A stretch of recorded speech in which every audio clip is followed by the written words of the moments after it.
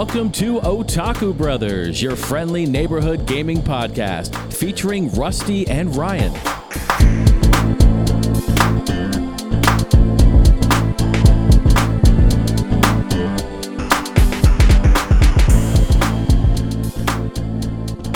Hello everyone, and welcome to episode 143 of Otaku Brothers. My name is Rusty, and as always, I'm joined by my forever co-host and brother-in-law, Ryan. How you doing? I'm doing good. Just living life, living the dream. Playing video games still? Yes, I am. I actually played a few video games this week. Good for you. Branching out, you know. Good for you. And were any of them RuneScape? No, actually. I gave it up for Lent. That was like 3 months ago. Yeah, well, it's Lent when you make it Lent, when it comes to RuneScape. Oh, okay. That's how I they think do that's it. in the different Bible, but whatever. Interesting. Okay, well, welcome in everyone. This is Otaku Brothers. Ryan and I tend to talk about RuneScape, video games, movies, TV, all kinds of stuff. It's a kind of a free-form show in that sense. But today we have a pretty jam-packed agenda, things to get through, and I'm excited to do it. So to kind of set the stage, we are going to kick things off as we do every single week on Otaku Brothers, talking about our weeks, any relevant life updates we want to bring to the show. And then we got to get to the games that we have been playing recently. Yeah. Although, pray for the next Pokemon game, folks. Yeah, I pray that maybe in the next 3 or 4 generations, when we have like 6,000 different Pokemon, that it'll be good. There it is. And then Ryan and I are going to tease the next couple of weeks, months, if you will, of episodes that Ryan and I have planned. We kind of were tossing a spreadsheet back and forth over the past couple of weeks, and I think we have episode through 156 planned, which goes into 2 weeks into January of next year. Yeah. So we have lots of fun ideas planned that we're going to kind of go through here and around the middle of the show, and then to close out the show, because we are about halfway through the 2022 year, we're going to do a little mid-year check-in. If you're new to the show, every single year, Ryan and I do a end-of-year wrap-up where we talk about the top 10 games of the year that we played. Yep. And then we also get a lot of listener involvement with that segment. And then we also do our top 10 most anticipated games going into the year. And as part of that episode, we tend to kind of think about some gaming resolutions, gaming goals that we have for the year that we're going into. So we want to revisit some of those goals. And then we also want to talk about, how many games have we beat to this point? How many games are we planning to potentially beat for the remainder of the year? I have a Game Informer 2022 game release calendar up on my computer. So Ryan and I are going to kind of go through the list, talk about what games from our backlog we want to beat, game releases coming up that we want to buy and play, all of that fun stuff. So it's going to be a pretty dang good time. Yeah, it will be. I hope it finds everyone well. Hopefully you have your feet kicked up. You're playing a nice video game. Maybe you're on a stroll outside because, at least here in the Midwest, it's a beautiful sunny day, mid-70s. You can't beat it, although it's about 95 degrees in this game room. Yes, it is. I'm sweating already. As it always is. But it's going to be a good time. So once again, I hope it finds you well. Hopefully you're playing some good games. But Ryan, I'll turn it back to you. How's the last couple weeks been going? Pretty good. So if you don't know, I'm a connoisseur of hot sauces. So a couple weeks ago, I ordered some of the sauces that they have on Hot Ones, which is a show where they I don't know his name. Sean interviews celebrities, rappers, while they eat hot wings. Mm-hmm. And they slowly progress in heat all the way to the end where you get the final really hot sauces. So I got some pretty hot sauces yesterday. Got to try them all. My tongue is still numb from yesterday, but they're fantastic. My favorite one, it's not the hottest one I have. It's called Reaper Racha, and it's got some really good flavor to it. So definitely check it out. Price-wise, how much did that run you, and how many did you get in the pack? So there's 3 packs, or you can do it individually. So if you get them in the pack, I think they're like $15 each. $15 for the pack? $15 per bottle. Oh, okay. So they're expensive, but it's a rarer pepper. Mm-hmm. So in the Reaper Racha, it's actually a chocolate Reaper. What? I think it's based off of coloring is why they call it chocolate. So it's like a darker pepper. So you're just like pouring like Hershey chocolate. I was confused too, because when I think of chocolate, I don't think of peppers. No. But yeah, it's got like a really salsa-y taste. Scoville-wise, Reapers are between like 1.6 and like 2.2 million Scoville. So it's got some heat to it, but definitely not unbearable. Still some good flavor. Now, do you at least have like a glass of milk handy when you're eating these things? I didn't yesterday. I just kind of wanted to savor it. And what do you pour it on? Like, what kind of meats are we looking at? I made a quesadilla with it yesterday. Oh, okay. That's good. So just, so chicken, cheese, and then some really hot sauce. You and can then probably some barbecue. get some like economy size chicken wing bags from like Costco or even Walmart for that matter. Yeah, I bought some. The wings that you can get at, I think, Giant Eagle, they turn out really tiny. Because I tried to air fry with the air fryer that I have, and I nearly burned down my apartment. Yeah, you got to be careful with those. Yeah, they heat up to like 400 degrees in like 3 minutes. seconds. Yeah, and then it just spits basically fire out the back. I was like, I had my alarms going for the entire complex. And I was like, all right, maybe we should unplug that guy. Yeah. But definitely check them out. It's at Pucker Butt Pepper Company is the name of where you can order those. Be careful putting that into your Google search, friends. Yeah, I accidentally Googled Pucker Butt Pepper Company on my work computer, but yeah, not terrible. So really good. And then yesterday, actually, I came home from work and the dog escaped, which was terrifying. What? How? She just ran out of my apartment. So I thought like she like found a way to get out of the window. She jumped out the window on the second floor. I saw her run. No, well, I think she was scared because she knocked over my trash can. I didn't put it away in like the bathroom yesterday. So she knocked it over. So she thinks she's like in trouble, in a lot of trouble. And I opened the door and I had like my gym bag with me in my backpack and she just got out. I'm like, oh crap. She had her collar on, which is good. So I could find her, but she is fast. How long did it take you to get her? I ended up running down the stairs and like yelling her name kind of forcefully. And she kind of like went down a little bit. And luckily she's really intrigued by my car. So I actually, unlocked it so it was right next to her and then opened up my back door, which she's so used to going to the parents. Mm-hmm. So she ended up just jumping into the back seat and I was able to grab her. But well, that's good. Still terrifying. I think it's the second or third time she's ever gotten out. Yeah, that's freaky, especially because where you're at, there's a lot of busy streets that she could run into. Like that main road, they're flying down there. That just brings back horrible memories. So at this point, it was when I was about 10 years old. It's like 20 years ago, which is fucking weird to say. Yeah. That's weird to say. Yeah. Anyways, so about 20... I remember back in my day, 20 years ago. When I was 10. But yeah, 20 years ago, my mom was dating this guy and loved him. He was just a kid at heart, and we played PlayStation 2, PlayStation 1 all the time together. But he had this French Bull Mastiff named Sydney that I just absolutely adored. That's a big dog. She was like 130 pounds, 140 pounds. Huge dog. But I was a tiny kid, so I could literally ride her like a horse, around the house and everything like that. They're strong. But I remember one night we were making dinner or something like that, and I don't remember what happened, if someone like opened up the screen door and let Sydney out or something like that, but it became quickly apparent that we didn't know where Sydney was. Mm-hmm. And so then we were kind of going outside, trying to find where she was. We couldn't find her. So then it was like, all right, I got in the car with my sister and Chris, my mom's boyfriend. We were like, we're going to start driving around. My mom, you stay at the house in case she gets scared and comes back to the house or type of thing. Yeah. So my mom's house was... right as you kind of come into a neighborhood, hers was the first one there on the right. Okay. And there was a street parallel to my mom's house to the left of it. So, and the speed limit there is about 45 miles per hour. Yeah. So, I mean, literally a stone's throw from the house is a very, very busy street. So that was kind of our fear that she might go out into that busy street. Yeah. So anyways, we're driving around, and Chris gets a call from my mom. And you could tell Chris was pretty freaked out by what my mom was saying. I couldn't hear what was going on. So he's like, all right, we're on our way. So he busts butt to get home. What ended up happening is my mom was outside on the porch just looking to try and find Sydney. And then Sydney had somehow gotten across the street, across the busy road. Yeah.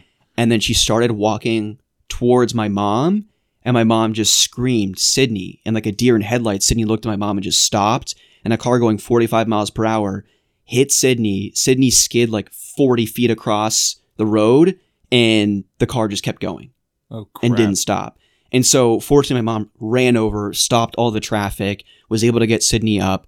Sydney like limped off the road, came into the house, and we weren't able to take her like med vet at the time. I don't really remember what reason. I was 10 years old, but I just remember crying and freaking out. Is Sydney going to be okay? Is Sydney going to be okay? And my mom and Chris just trying to reassure me, but everyone was crying because we didn't know what was going to happen. Yeah, and I'm sure like internal bleeding and everything. Yeah, everything happened so fast. So fortunately, thank God that I think she cracked a couple of ribs and there was some other internal damage, but nothing lethal.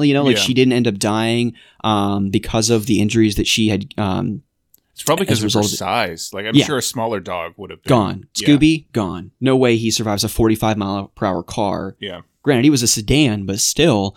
And shame on whoever just hit the dog and just kept going. Like whether it's a deer, again, you hit a deer, your car's taken out. Yeah, but you hit a small road, you move on, right? It's a squirrel, but like a dog. So, especially if people are screaming, like. Yeah. So that was pretty traumatic experience. But let's talk about video games. Luckily, that didn't happen to me. My dog's cool. Yeah, she's back. That's good to hear. What about you? What about your week? Nothing really is going on. More of the same of the past couple of months. We still, if people can believe it, and for any long-time listeners, I won't go into the details, but we have still not gotten our roof replaced or our siding replaced. So, quick story. Back in... well, it's still July, the weekend before the 4th of July, our insurance adjuster came to the house. This is just after we had removed the 6 raccoons that were wandering our ceiling for the past 3 months.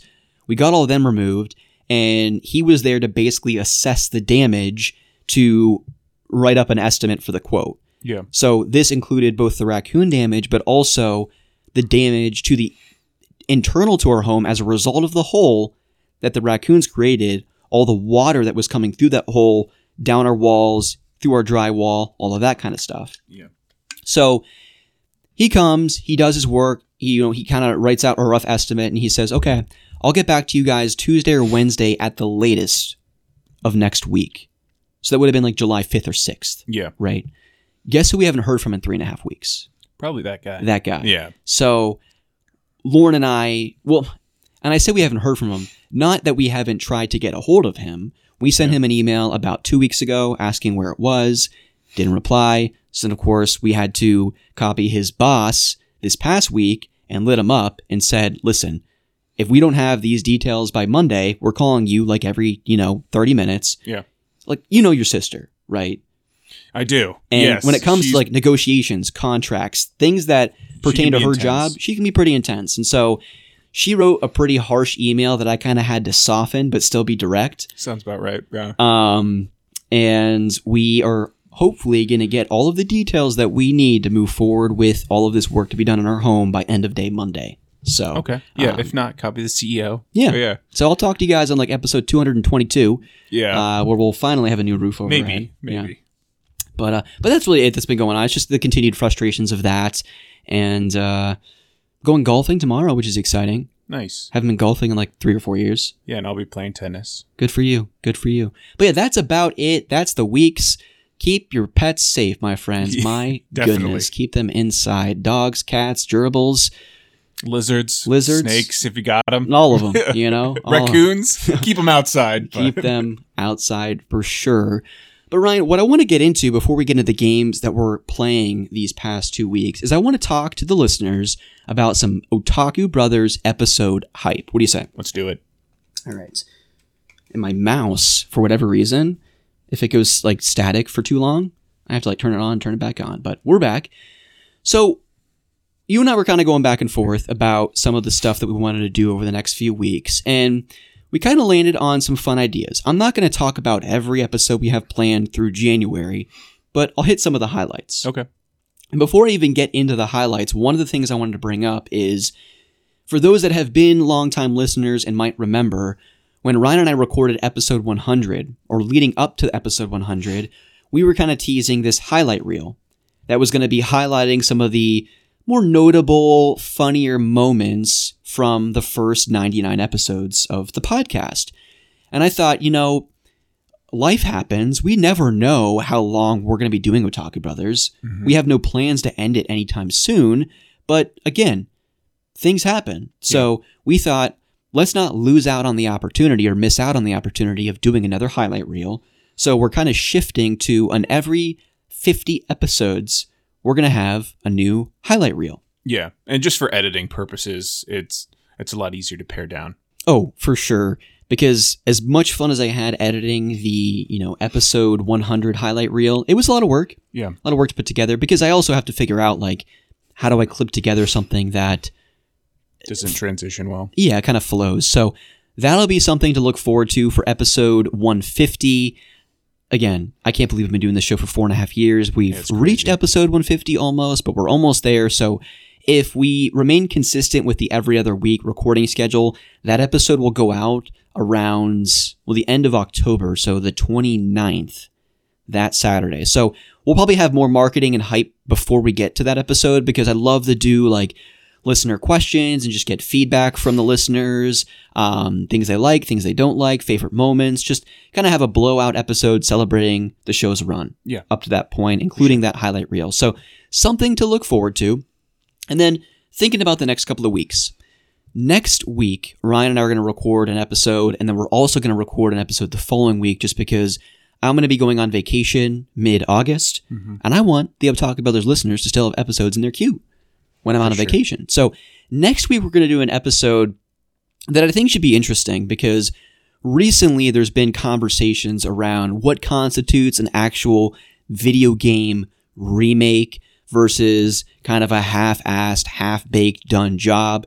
I'm, of course, more referring to the Last of Us Part 1 remake that, coming away from Summer Games Fest, there was a lot of I think there was hype surrounding it to a certain extent. A lot of people were also questioning whether or not we needed a remake for The Last of Us Part 1, including myself, because we already got a remaster for PS4. Yeah. But I think more than anything, this is less a game for people like you and me and more for folks that are watching the HBO show that want a fresh, polished way to play and experience that story in video game form. But all that aside, it sounds like, again, I haven't played the game. I haven't seen, the 10 hours of gameplay, but rumor on the street is that the gameplay is pretty much the same, a little untouched from the PS3, PS4 remaster game, has not been upgraded to the Last of Us Part 2 gameplay, and they've really just kind of polished up the graphics. So people are questioning, even before that news, is it really appropriate to be charging $70 for this experience? Yeah, instead of just a patch or like a $20, $30 game. Yeah, so Ryan and I want to do an episode talking about remakes and remasters. What do we like to see with remakes and remasters? What are some great examples of remakes and remasters over the past couple of years? Because we know that I would say the past 2 generations of consoles, there's been no shortage of remakes and remasters. Just like in Hollywood, there's no shortage of either MCU films or remakes of movies that came out. Yeah, it's been a while since they've had a new idea. Yeah, exactly. So we want to talk about that, but what I really want to focus the conversation around is what games do we think could benefit from a remaster from the PlayStation 4, Xbox One, I guess Wii U-ish era? And then in addition to that, what games from the PS3, Xbox 360, Wii era and before could really benefit from a remake, in our opinion? Yeah. So we're going to come to the table with, 3 to 6 ideas apiece on both sides of the coin, both remakes and remasters. Talk through that. And I'd love, if you're listening to this show and you have some ideas of games, and I'll probably post in the Discord as well to remind folks that you think would benefit from a remake or a remaster, write an episode or write a little note to us. You can write a note to either otakubrothers.podcast@gmail.com or just get in that Discord, click that link in the show notes if you're not there, and let us know, and we'll read it on the show. But I will provide some reminders prior to that recording. And then in addition to that, Ryan, just before I go on a vacation, I'm going to be going to St. John, which is an island. Yes. So I figured we got to revisit that Destiny Island Challenge segment. In case you get stranded and you got to play some Exactly. So what better console to have when you're stranded on an island than the original Game Boy? So Ryan and I in a couple of weeks are going to be doing the Destiny Island Challenge. And to kind of bring folks up to speed, if either you forgot what that segment is or you're a new listener and don't know what it is, the Destiny Island Challenge segment, kind of a callback to Kingdom Hearts 1, where you first start on that island with, Sora, Kairi, and Riku. Ryan and I kind of framed it up that, if you were stranded on an island and you take one particular console, what are the 5 games that you wish you were able to play on that island for the rest of your life? Yeah, and it's a great segment for diving into a lot of the games that we never had the opportunity to play. Yeah. Kind of looking at the entire catalog of stuff. And I think one of the first times we ever did the segment was for the Sega Genesis, a console you and I did not grow up with. Mm-hmm. So it was a lot of fun researching, exploring that library, watching gameplay, and getting some good ideas for games that I legitimately still want to play to this day. Yeah, making sure you have all the genres covered, RPGs, sports, all that. Yeah, for sure. Good time. So we're going to do that with the original Game Boy in a couple of weeks. And in addition to picking those 5 games, Ryan and I are going to run you through the history of the system leading up to launch, sales numbers, all kinds of fun facts. It's just a blowout retrospective of a console of our choice. I'm keeping a running tally, a spreadsheet of all the handheld systems that we plan to do, all of the home consoles that we plan to do, and I don't know if folks listening to this show maybe accidentally clicked on the podcast and haven't played video games before, but there are a crap ton of consoles, both home and handheld, to get through. So we have no shortage of ideas in the pipeline for that. But I thought the Game Boy would be fun because we haven't done a handheld console to date. And to the best of our ability, I'd like to, when it comes to PlayStation, like we're not going to start with PlayStation 4. Mm-mm. We're going to start with PS1 and then go through, the history of it, right? And similar to, I didn't want to start with the Game Boy Advance. I wanted to start with OG Game Boy, and then eventually we can do the Game Boy Color, Game Boy Advance, and then DS, 3DS, all that fun stuff. So that'll be fun, and another call out to the listeners because I love hearing other people's top 5 lists for the Game Boy. And again, keeping in mind, this really isn't building out your top 5 games for the Game Boy.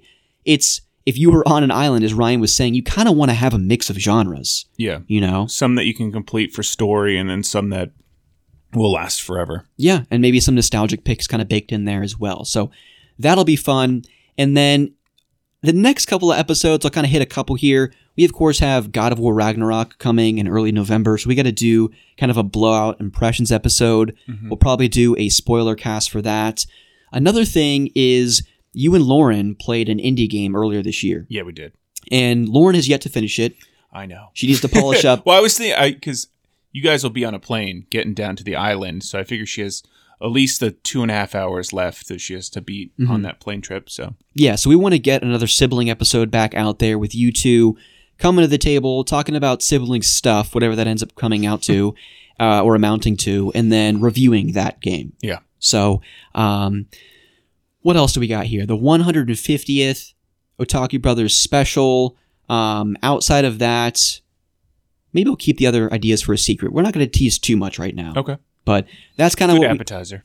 That's what you kind of got coming down the pipeline in the next couple of weeks. A remake, remaster discussion, a Game Boy retrospective, and then you have that 150 episode Otaku Brothers special to look forward to with that highlight reel. So I'll be posting in the Discord, of course, leading up to those episodes because I'd love to get a lot of listener involvement with both of them. Yeah, for sure. Good stuff, Ryan. Well, I want to hear the games that you've been playing recently. All right. I've actually played quite a few. So since we upgraded our PlayStation Plus to the premium or whatnot, we got a kind of a backlog of games to play. So I dabbled in a few of those. I ended up downloading Toy Story 2. Oh, heck yeah. Which always looked fun. There was this kid named Grant who would play it on his PC. Kirkhope? His next door neighbor, Grant. Oh, okay. Yeah. But he was always like, he was fighting Zurg in the backyard. I'm like, that looks awesome. It wasn't like any game I had played previously. So playing it now didn't age well. The camera is so finicky. Like I feel like I'm slowly pushing like a 500-pound door to turn this camera. Mm-hmm. Like in normal games, like my other one, Oblivion, that I played, you can turn the camera just by moving your joystick. But I feel like I have to ram my joystick to one side to slowly pan. Novel concept, camera analog control. Yeah, maybe that was the next generation of games, or Toy Story 3, but didn't age well. I got through maybe a level, and then I couldn't do the platforming, and I rage quit. Okay. So Zerg won the day in that game. Ended up downloading Oblivion. That theme song still hits tremendously hard. Mm-hmm. So good. I love the pan in over the kind of the main city. Tamriel. And then you just going through your jail to start out. What does he say in the beginning? In the year Akatosh 443. And then he talks about like the final moments of my life. And then dun dun dun dun dun dun dun dun dun dun dun dun. You should play that as this is only the second time Ryan's played Oblivion. Yeah, I've never touched Oblivion. Experienced for the first time. And then one thing that's great, which they actually left in, so it's like just a raw port of the game, is they left in duping. So pretty much immediately, so you come out of the jail, out of the sewers, and then you're kind of right next to the market district. Within the tutorial, you actually get a few scrolls. So instead of knowing the magic and using the actual mana, you can use a scroll, and then that scroll allows you to use a spell. If you keep those and go into one of the places that sells a scroll, all you need is 2 of one scroll and 1 of another, and then you can start duping. What does that mean? So you double click on the scroll that you have 2 of, and then you drop the item that you want to dupe, and it creates 2 of them. But what you do is you start duping scrolls, and then you have like 10 scrolls of 1, and then you can make 10 items that you drop. So you get something that's valuable, say a necklace. You dupe 10 of those, sell them to the vendor, and the vendor has like a max that he's willing to buy for, but he has unlimited gold in this one, unlike Skyrim. I was about to say, because Skyrim, that's not the case. Yeah, Skyrim is like, hey, I have 1,200, and then it slowly builds down. Oblivion, you find one guy who has 1,000 gold, and you can actually increase it through speech or bribing him, but he has 1,000 gold, and you just sell each necklace for 1,000. So the overall benefit is now you just have max money for the rest of the game. Yeah, you have a ton of money. I ended up buying like a $5,000 staff that like shoots every element at someone. Like you can become really overpowered really quick. The thing that holds you back is depending on what main skill you pick, it like all the upgrades in armor is tied to your level. So like I can't immediately get Daedric armor. Mm-hmm. Like I have to wait until I level up. So I was level 1 with like 100,000 gold, just running there, just chucking money at people. But a ton of fun. Duping is definitely the way to go because it is somewhat janky. Not to be confused with doping. Yeah. I'm doping my guy with all the money that I'm getting. But yeah, so that was a ton of fun. Just really nostalgic. Didn't put too much time into it, but I got distracted by another RPG, as I do. Question before you go to the next one. I started Oblivion just because I wanted to see how it... And keep in mind, people, so Ryan's playing this game through the PlayStation Plus service. Through streaming. It's a PS3 game, so he's streaming it. I started Oblivion, and it ran like ass. Mine ran really well. Did it really? Maybe because I'm further from my router. Yeah, mine is right next to my router. Yeah. Literally within like a foot of each other. That could be it. I know when it started raining, it slowed down a lot. When you dupe, depending on what you're duping, I mean, so like lockpicks, I made 40 lockpicks, and it went down to like 1 or 2 frames with that many items on the ground. Now, how much does it hurt your soul that there's not trophy support on PS3 Oblivion? That would be a cool platinum. I'm fine with it. Like, I'm not as obsessed. There's one platinum that I'm working towards that I'd be far happier. But if Skyrim's platinum is any indication how painful Oblivion's platinum would be, I probably wouldn't go for it. Yeah. Because you have to do all the, like, Daedric gods. You have to get all their artifacts. That one can potentially glitch. So that's rough. You have to do all the side quests, look at like 100 or 150 different things on the map. So I can attest it's not that bad because I have like 1,200 gamer score on Oblivion, and because that includes like some of the DLC. It's basically just doing all the quest lines. Okay, that's not bad. Beating the main game and maybe a few other things, but it's pretty straightforward. So far less like collecting stuff. Oh, dude, because back in the day, I remember reviewing my friends' gamer scores, and all of your friends had like 1,500 in Oblivion, except for me. Yeah, Ben definitely platinumed, or probably got full gamer score on that one. He's platinumed Oblivion, and I think all the DLCs, but he's crazy. You mean Skyrim, but yeah. Yeah, Skyrim.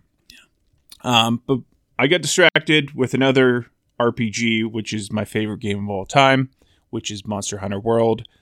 That one I want to be my 10th platinum. I'm currently at 8, I believe, so I need to find another platinum to get before that one. That would be respectable. Spider-Man, maybe I could do. Oh, you don't have the platinum in Spider-Man? I don't, yeah. And you have like 3 of them. Three platinums. You could just do it in Miles Morales, because replaying... I was collecting a few things. I think I have that first level where you have to rhino through stuff. I have to hit a certain thing. Yeah, but Miles Morales should be super quick, because once you New Game Plus it, it'll take you 2 hours or less to play through the main story. Just beeline it. Yeah. And then you just have to 100% the city, which you've probably already done some of that. Yeah, I did. Wouldn't take you more than probably 5 hours. I might need to borrow that from you. Or is it on the PlayStation down? It is? Yeah. Okay. Yeah. So I might work on that then as my 9th. And then 10th game, I want it to be Monster Hunter World. And I got a trophy. So I have, I think, 7 trophies left, and then the platinum itself. So the hardest or the longest ones to get are the crowns. And I was crown farming. So what crowns are there's like a range of sizes for monsters that you fight. And there's like a gold crown for like the smallest monster in that spectrum or the largest. And they're generally either like 25% smaller than the average or larger or smaller. And that's just a process. I ended up rage quitting so there's this monster who is like an electric squirrel. His name is Toby Kadachi. Of course. And to max out, like I have a ton of gold crowns now in the base Monster Hunter World, which is what I'm going for, not the Iceborne stuff. I have a ton of them. And usually to get it, it's about 30 kills of each monster. Toby Kadachi, I think I'm at like 74 kills. And I only have 1 gold crown. Oh, wow. And you go into the level, you find him, and the quickest way for not like upping your kills or having to do the kills is you go in, if he's super small that you think it could be a crown, kill him. Luckily, I'm going in there with Iceborne gear, so I can kill these monsters in about a minute, opposed to if I were to have done it at the level itself, it probably would have been 10-minute kills, so I can kill them really quick. Okay. It's just jumping in and out of quests takes longer to like load the stuff than it does to actually do the kills. So it's a grind. So there is some luck involved with this then. Yeah, it's all random. Okay. And then so I have those 2 trophies for largest and smallest. I have 3 endemic life. So it's like rare I have like a few birds around the world that I have to catch, and it's like a 1% spawn rate. Jeez. So like the videos that I said, it's like, hey, I ground this for 2 hours to try to just see this bird once, and you can screw it up. So if like you go in and you don't have a specific cloak on, the bird will just fly away because it sees you, and it's like a 1% spawn. I was able to find one of them, which is like a rainbow lizard, on my first try, so I was super lucky. And then I have like a really rare fish. So you have to actually fish it, and you can screw up the inputs. Dude, this sounds like shiny hunting with like an added level of complexity to it. The crowns are basically shiny hunting. Oh my gosh. So that's 5 trophies there. The 3 monsters, the 2 crowns, and then I have 1, which is basically you have a notebook that logs, like when you kill a monster, you get more information about it to help you kill it more. So as I get the crowns, I'll end up maxing out each one of those. So that one's just kind of alongside crowns. And then the last one is going to be a pain in the ass.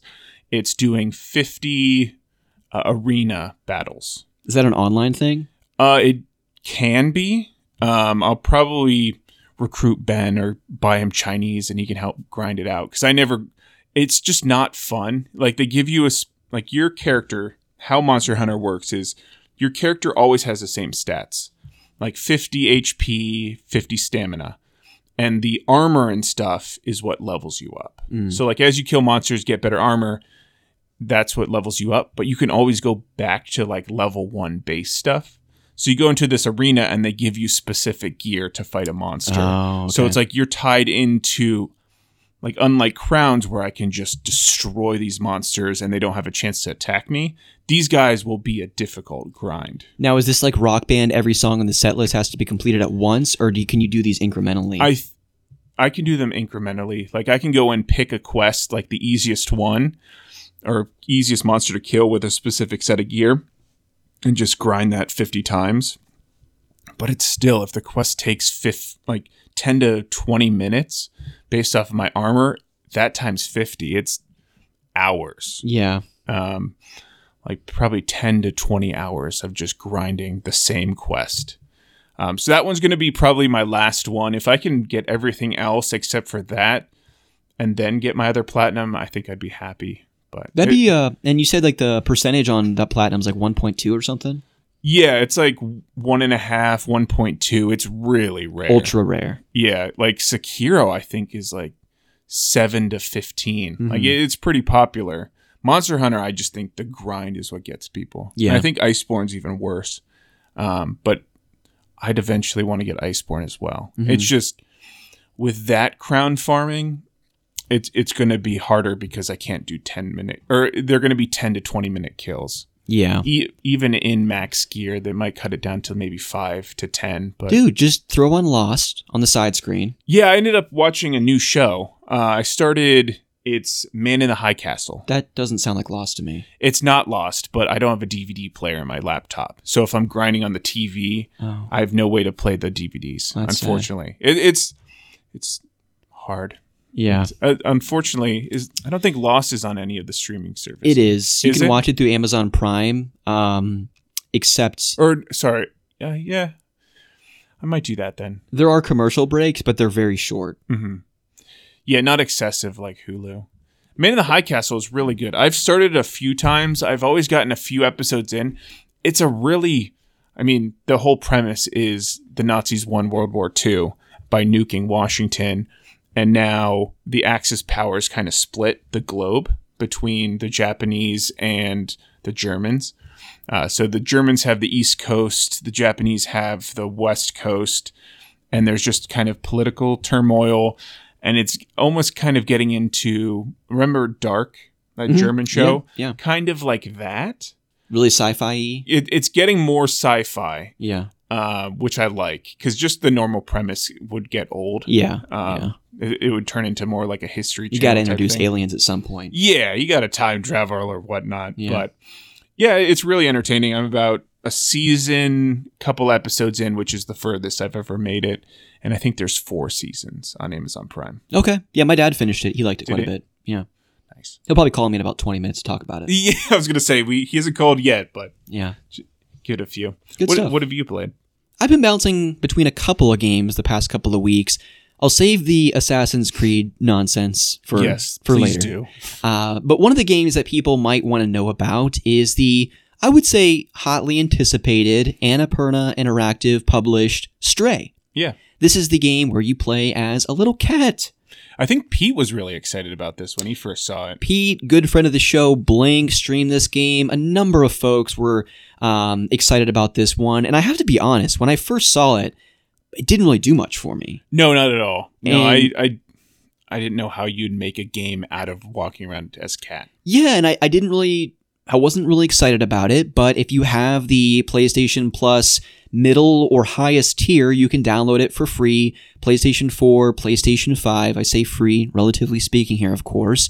But yes, you play as this little tabby cat to kind of frame up the scene a little bit for those that, are unaware of the game, didn't see the marketing, or haven't seen any trailers. I mean, you literally play in the third person. You play as this little cat. In the very beginning of the game, you have a couple of cat friends. You're kind of wandering around the sewers. And then without going too into spoilers, you quickly find yourself in, I'll say, another world, if you will. Outside of the world that you're introduced to at the beginning of the game. And you quickly realize that you're kind of in this desolate, cyberpunk world where this nasty, mutated, virus-looking thing, not too dissimilar from like the Last of Us parasitic type stuff, that has taken over the world. Humanity is gone. There are no humans around, and there are just these weirdo-looking robot humanoids walking around that you can interact with. This got far more intense than a cat simulator. Yeah, no, I mean, I thought you were kind of just walking around, meowing, jumping on things. Catching mice and whatnot. Doing cat things. But no, it definitely has a bit more of a darker tone to it. I'm about 7 chapters in. I think it's 10 to 12 chapters. It's a relatively short game. If you're really taking your time, I think you can beat it in about 4 to 6 hours. There is a speedrun trophy for beating it in under 2. So I think you can... If you know where you're going, you can beat it in about an hour and a half. Okay. But what I've been most surprised about, really 2 things that I think are worth mentioning. The first of which is just the world itself. This, of course, is an indie game published by Annapurna. I think the developer's like Blue 12 or something like that. I'd never heard of them before.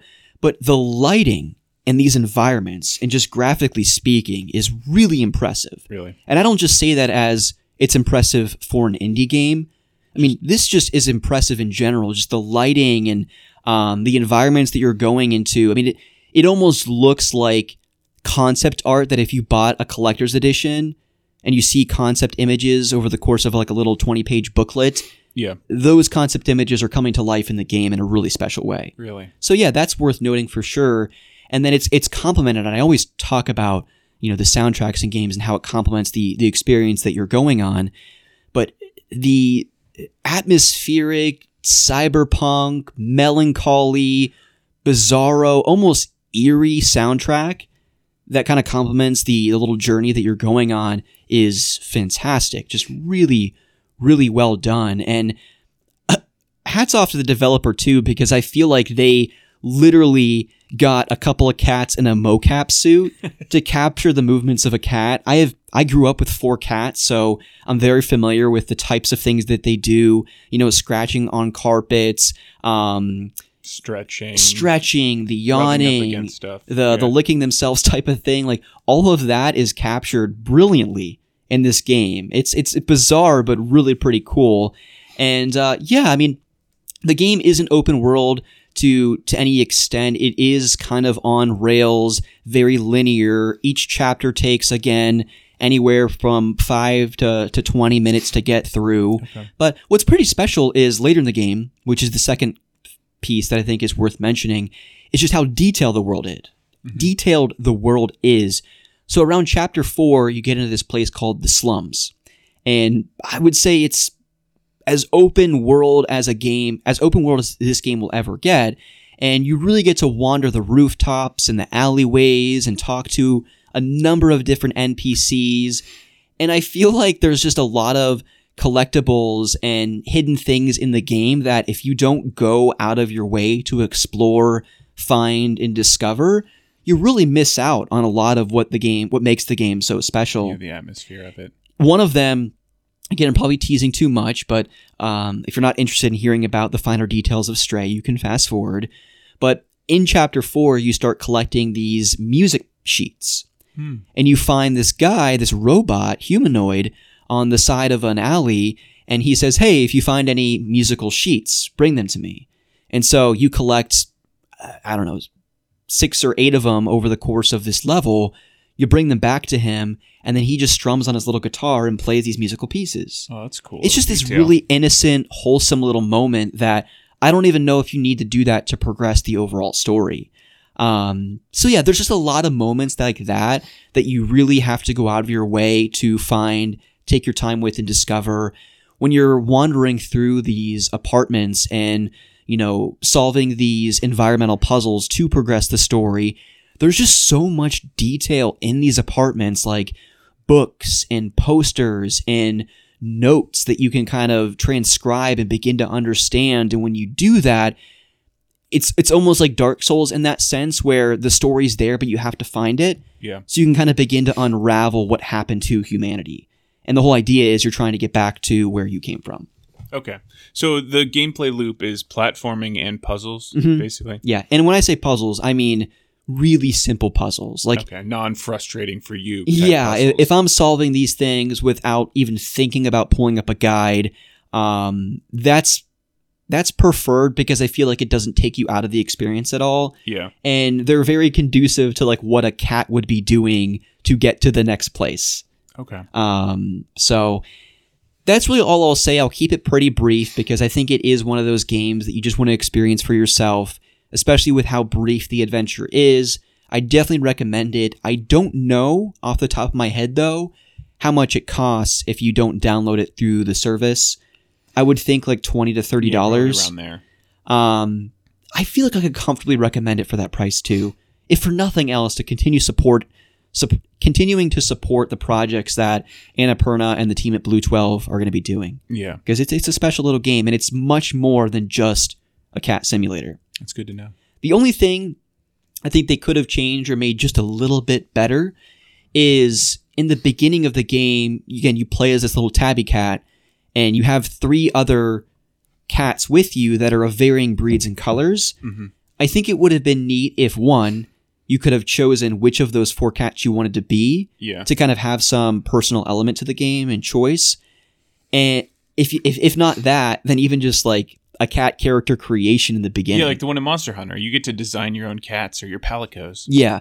So I think that would have been cool. And then in addition to that, you do find things around the world that you can kind of briefly put on. Mm-hmm. Some of them actually unlock trophies. But I think it would have been cool if you found like, I don't know, wool or sweaters or little outfits around the world, and kind of outfitting your cat would have just added an added element of personality to the game. Yeah. But maybe in Stray 2. Okay. Maybe Stray returns. Exactly. So yeah, check out Stray. It's a good time. Definitely a nice little surprise this year for me anyways. Outside of that, I guess before I get into the Assassin's Creed stuff, I will say that you and I completed Outlast. Yes, we did. And that was a really good time. Ton of fun. Yeah. Yeah. Freaky as all get out. Yeah, we were definitely screaming a bit. Literally. Yeah. Like, Lauren came out. Are you guys okay? Yeah. Yeah. No, I don't do horror well, or I don't play horror well. If someone else is playing, I'm fine to sit in front of like scary movies and things. It's just finding one that's enjoyable and tells a good story. Mm-hmm. And this one I think did a good job.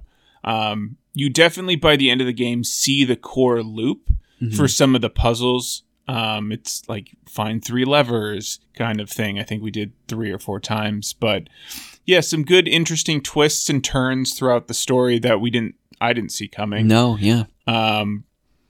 Yeah, definitely excited to play the second one.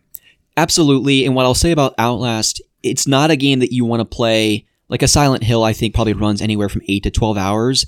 What I love about horror films is those films that wrap up in about an hour and a half. Mm-hmm. If you can tell a horror story in about an hour and a half, for me, at least on the film medium side of things, that's perfect.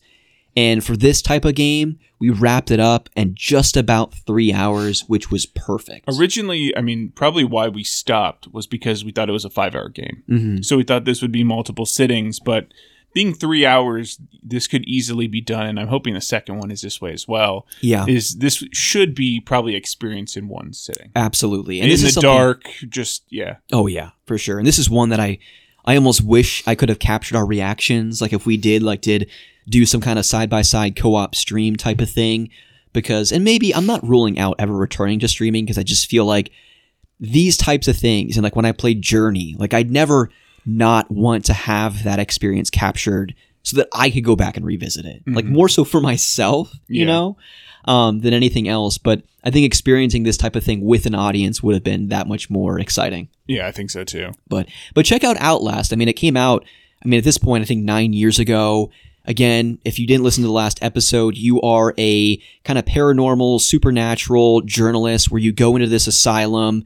The whole shtick of the game is that you're constantly holding up a video camera up to your eye. So you're looking and seeing through the game in the first person through this lens, wandering around this asylum, trying to understand, the patients. There was apparently some testing going on the patients that went awry, and there's no doctors left, just these kind of mutated people that you either run from, you hide from, or they kill you because you don't have any weapons in this game. So, and it's not like Amnesia where like as you get frightened or as you get chased, everything blurs.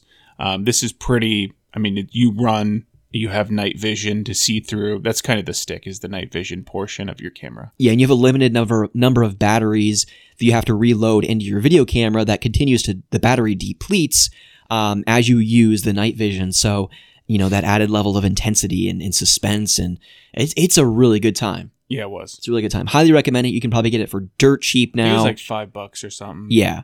On PlayStation, Steam, Xbox, probably not Switch. I don't think it's on there. But excellent game. Highly recommend it, especially for the spooky season. And then next little group of games, I'm back on my Assassin's Creed kick. And I honestly think it's just a testament to the year, the hand that Lauren and I have been dealt this year with all the frustration and stress of the house. I just need to retreat to a cozy gameplay loop that I know what to expect, but I love going into these Assassin's Creed games, these different Assassin's Creed games, seeing how the series has evolved over the years and how all the quality of life mechanics that they've built in and built upon over the years, but also just all the locations and the history, even if they deviate from the actual factual history. Yeah. Did you say you're back? Did you ever leave your Assassin's Creed kick this year? It's been like back. Consistent. Yeah, for sure. Oh, yeah. Yeah, no, besides Black Flag, which we kind of hopped off of pretty quick, they're great games. They hold up, besides the graphics that you were showing me from 2, they hold up pretty well. Oh, and I have no doubt in my mind when I go back to Black Flag, I'm going to fall in love with it. Yeah. Just because I'm Assassin's Creed obsessed right now. I can tell. We've talked about Assassin's Creed for every podcast this year. I'm sure the listeners know as well. But the one I ended up wrapping up this year, I got the Platinum Trophy, was Assassin's Creed Syndicate. This is set in Industrial Revolution, London, mid to late 1800s. You play as Evie and Jacob Fry. So over the course of the game, you kind of swap between both brother and sister. They have their own specific missions that you go on, and all of it kind of culminates into this final person that's trying to really rule London and, force children into working in factories. You're really trying to combat that, save the city to a certain extent, and ultimately end up assassinating this person.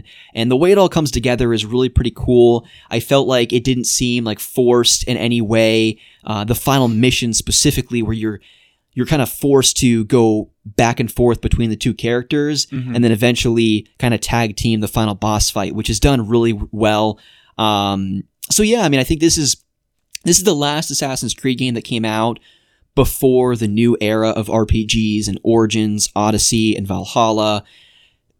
Fantastic soundtrack composed by Austin Wintory, who of course did Journey and Abzu and a few other games. Really just makes you feel like you're walking around, you're Sherlock Holmes in London. I feel like just London in general is really well done. You don't have cars, of course, or anything like that. Horse and buggy and all that kind of stuff. So it's a lot of fun. I really enjoyed it. And one of the things that I've learned going back to an older Assassin's Creed game, as I'll talk about here quickly or shortly, is traversal in this game is made easier because you have a grappling hook. So nice. Yes, you're parkouring around the environment, you're scaling buildings, but it's made much easier because not only can you grapple hook up to a ledge from the ground, but you can use your grappling hook to hook onto neighboring buildings and just basically Spider-Man your way around London. That's cool. Which never gets old. Yeah. So do you, having played both sides of the coin this year for all the Assassin's Creed, do you prefer the RPG element or do you prefer this type of gameplay better?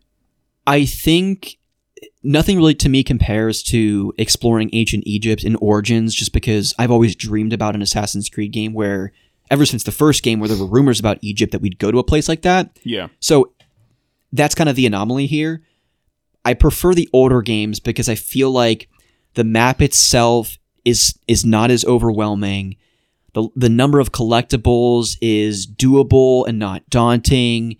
And the overall story, I feel like, is told succinctly and in a way where it doesn't feel like it just goes on and on and on, in a way that Ubisoft games do nowadays, that I think kind of forces you into their monetization and Like level gating. Level gating and forcing you to kind of go to their Ubisoft store and buy things, as opposed to those earlier Assassin's Creed games that I think just told a complete story in 15 to 20 hours. Okay, so it is significantly shorter. I know you said you played like 40 hours, but that's for the platinum. So the story is like 15, 20? Yeah. Okay. In Syndicate. And is there leveling? I can't remember.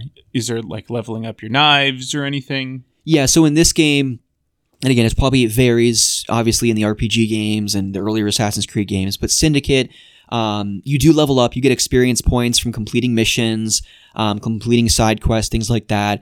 The level cap is 10, so not very high. Yeah. But as you do level up and accumulate experience points, you do have a 3-tier skill tree to unlock skills for both Evie and Jacob, like,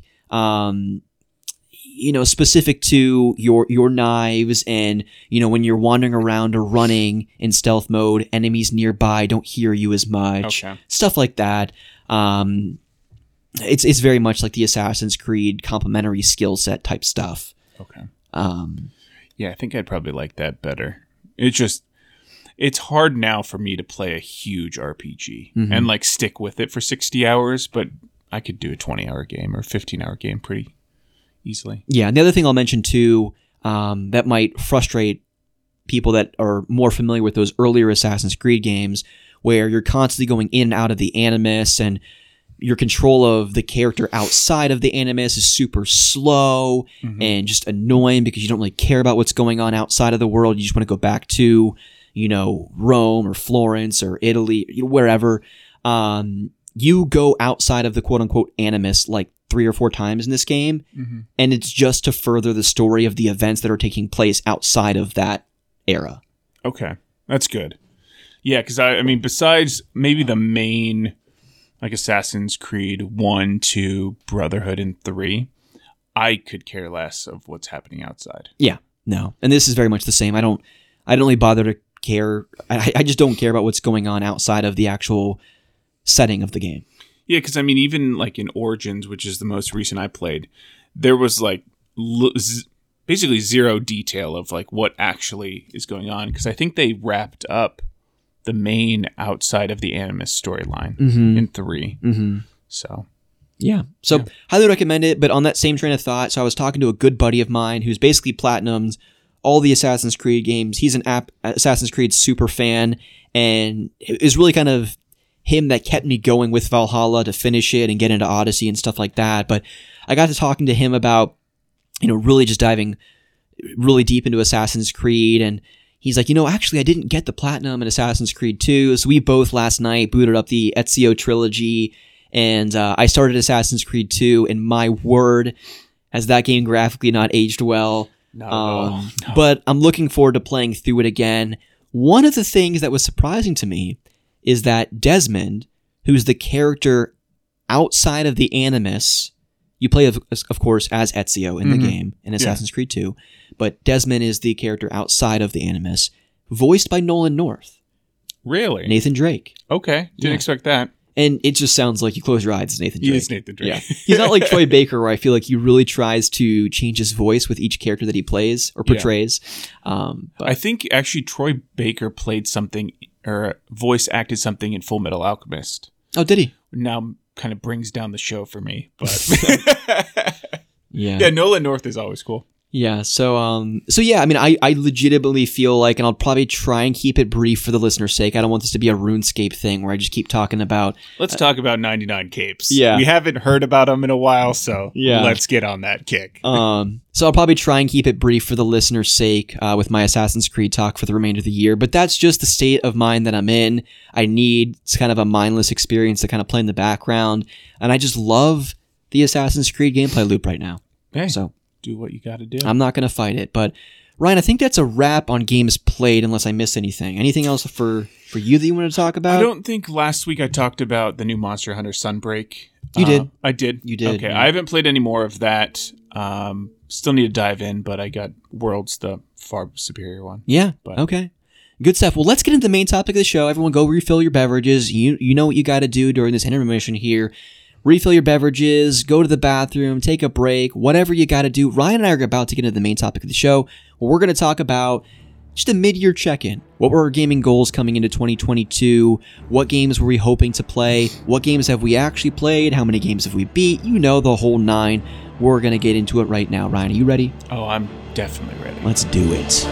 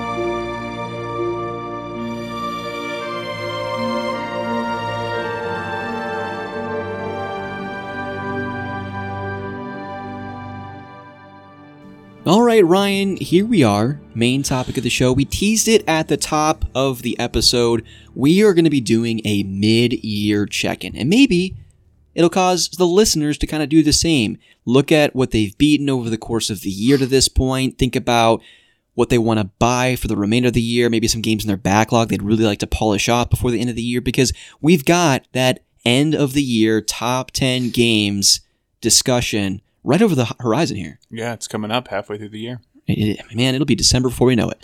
It'll be December before we know it. So what I want to do first, before we get into total games beat and all that kind of stuff, I want to revisit the conversation at the beginning of 2022. Maybe not getting into our most anticipated games. We can maybe touch on that. But I want to talk about our gaming goals coming into this year, how we tracking towards those, how many hours you've put into RuneScape, even though you swore not to play it this year. I know. I was thinking about, like, that's one of mine. Shit. But, yeah. I mean, from what I remember, one is I wanted to get, I guess, further away from, like, longer RPGs. I think MMOs was the word you used. Yeah, MMOs. Yeah. And I got 499s this year. 500 hours in RuneScape this year? No, 499s. Oh, 499 capes. So you've had 12. Oh, yeah, not 499 hours. No, it's 499 capes. Oh, okay. So 1,200 hours in RuneScape this year already. Yeah, I think my character last year was like 1,200 hours total. And it was 1,400. Was it 14? Oh, yeah. Okay. Well, then it's a little bit more now. I think I probably put another few hundred hours in there. Yeah. I figured as much. Yeah. I mean, 499, I basically doubled my number of 99s from last year. Okay. So not good. Failed that one miserably. Yeah. I wanted to get more into story-based games, more linear, not like 100-hour games. And I think overall, from what I've played, besides maybe Elden Ring, I've been pretty successful at that. What type of story-based games have you played and beaten this year? One which we're going to talk about when Lauren and I have an episode. There's an indie game. I think that was like 10 to 15 hours. Uncharted, so I went through that one. Oh yeah, so, did you end up going through Lost Legacy, or did you just play 4? I beat 4 and then I immediately went to Lost Legacy. And you beat that as well? Yeah. That's right, I forgot about that, yeah.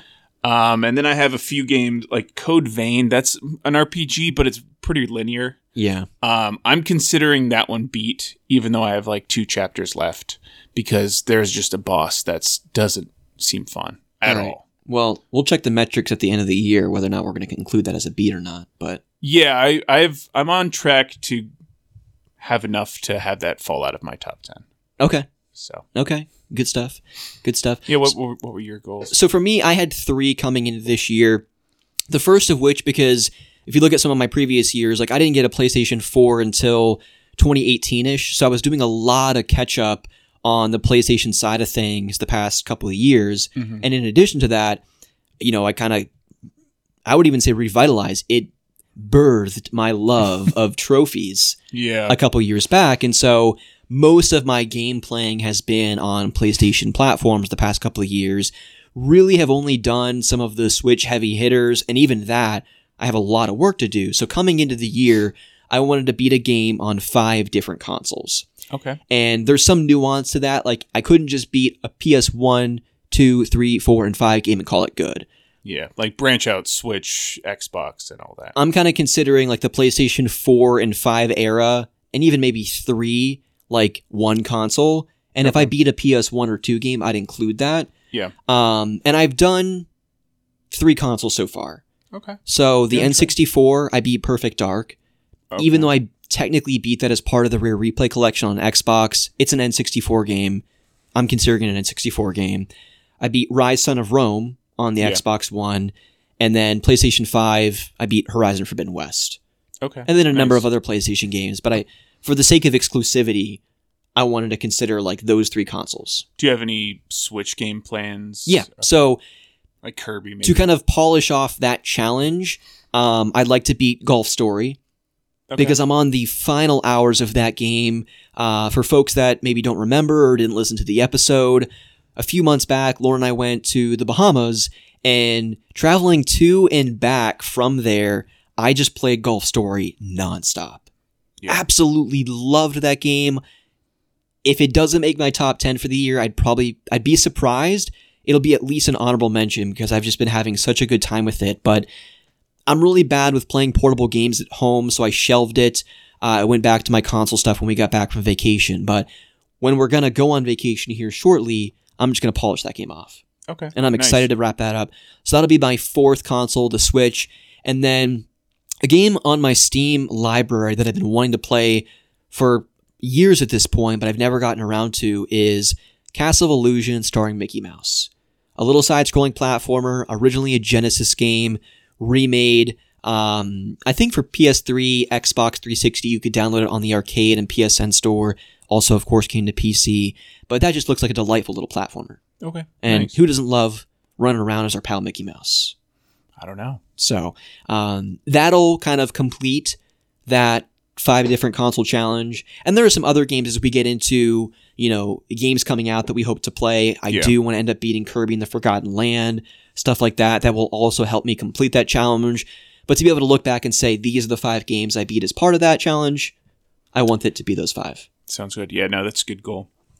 And then my other 2 gaming goals, one of them was tackle the handheld backlog. And a lot of this goal really had the Analog Pocket in mind. So I got the Analog Pocket from the company Analog that allows you to play Game Boy, Game Boy Color, Game Boy Advance, and then you can get adapters to play stuff like Neo Geo Pocket Color, Atari Lynx, stuff like that.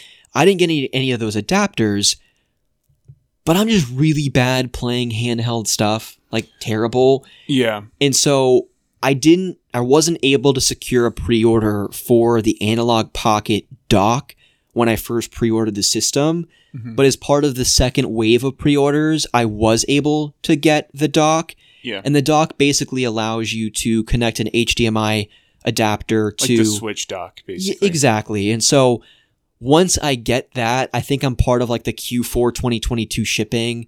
That'll probably be more of like a 2023 goal now. Because you can see right here, I have all of my... Plenty to play. My Game Boy Color, Advance, original Game Boy carts kind of displayed over there here in the game room.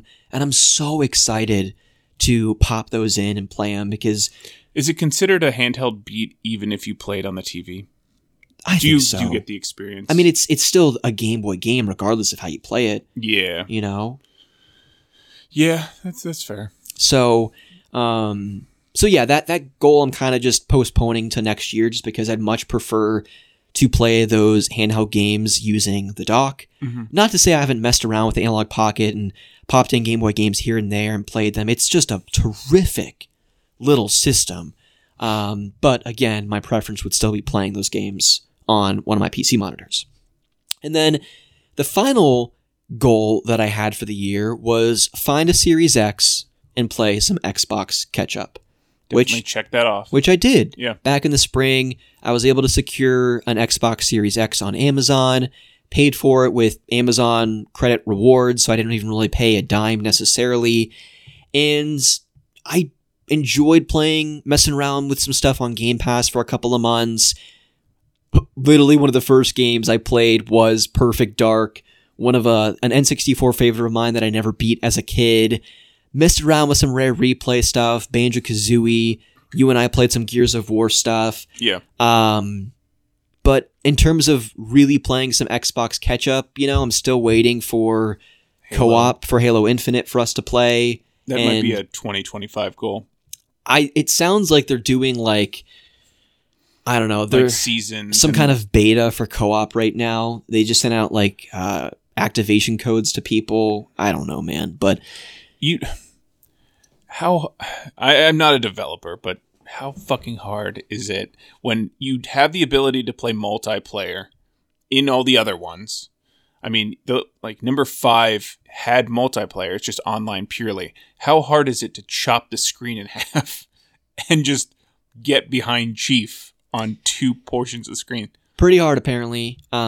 So I kind of put my Xbox Series X stuff on pause. I did unsubscribe from Game Pass, but I'm sure when there's some smattering of games, maybe early next year. I know coming away from the Xbox Bethesda showcase, there were two or three games that stood out to me that I was excited to play that are going to be day and date Game Pass titles. So maybe next year I'll dive a little bit deeper into the Xbox library because I do want to play Forza Horizon 5 and I do want to go through the rest of the Gears of War series with you. Yeah. And when Starfield comes out, I do want to be a part of that day one conversation, even though it doesn't look like it's a game for me.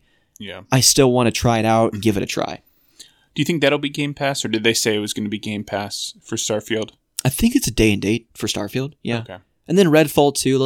I think next spring, summer timeframe, when some of those titles start coming out, I'll probably, boot the Series X back up, get Game Pass, play it for a couple of months, and then that'll be kind of the thing with my Series X. Then I unsubscribe, and so it's like Netflix, where people binge a show and then get out. Yeah, I mean, can you buy a month at a time? Mm-hmm. Okay. Yeah. So, and at that point, it's a great value to pay $15 and play Starfield, Redfall, Forza Horizon, the Gears of War series over the course of 2 months and get out. Yeah. You save hundreds of dollars at that point. Yeah, you do. So, but yeah, I think I've made some decent progress on the gaming goals side of things. Definitely some work to still do the remainder of the year. But Ryan, I'm not sure how you outlined the rest of the year, the types of games that you beat or plan to buy, stuff like that. But maybe let's just check in on your overall beats. How many games have you beat? What type of consoles are you knocking games out on? Where are you at right now? So I have a mixture. I have 5 beats so far. And then I have 4 other games that I've come close to beating or at least have played. So for my beats this year, I have the 2 Uncharted games, so Uncharted 4 and Lost Legacy. I consider RuneScape Capes beats, but Code Vein, I consider that one beat, and then the indie game. So Switch, I got covered. I got the PlayStations covered with Uncharted. You got PC covered with RuneScape, and Code Vein is PlayStation 4 as well. So a good mix. Not having Xbox. I also played Origins a bit, maybe 10 to 15 hours until Assassin's Creed Origins. Yeah, Assassin's Creed Origins, until we got level gated pretty quickly. So that kind of deterred me from that. I'm not sure if I'll go back to that. It's just a big commitment to grind out side quests.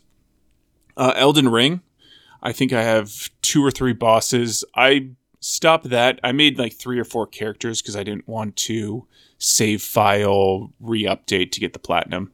So I have basically 3 characters, 2 or 3 bosses from the final boss. So I'll end up probably platinuming that one, if not, of course, finishing it by the end of the year. Monster Hunter Rise, Sunbreak. Really, when I get done with World, I'll hop into that one some more. I've done only a few quests on that. And then last is Mario Galaxy, which I think to beat the game, I only need 16 more stars.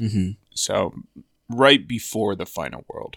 Okay, good stuff. So these would... So that's what I've played so far. And then in terms of like your future beats, those are more specific to your backlog stuff. Yeah, so I have a list of games that I kind of want to polish off. I can go through those. No, I'll kind of go through my stats real quick. So to this point, I've beaten 20 games this year, the 20th being Syndicate, which I just beat earlier this week.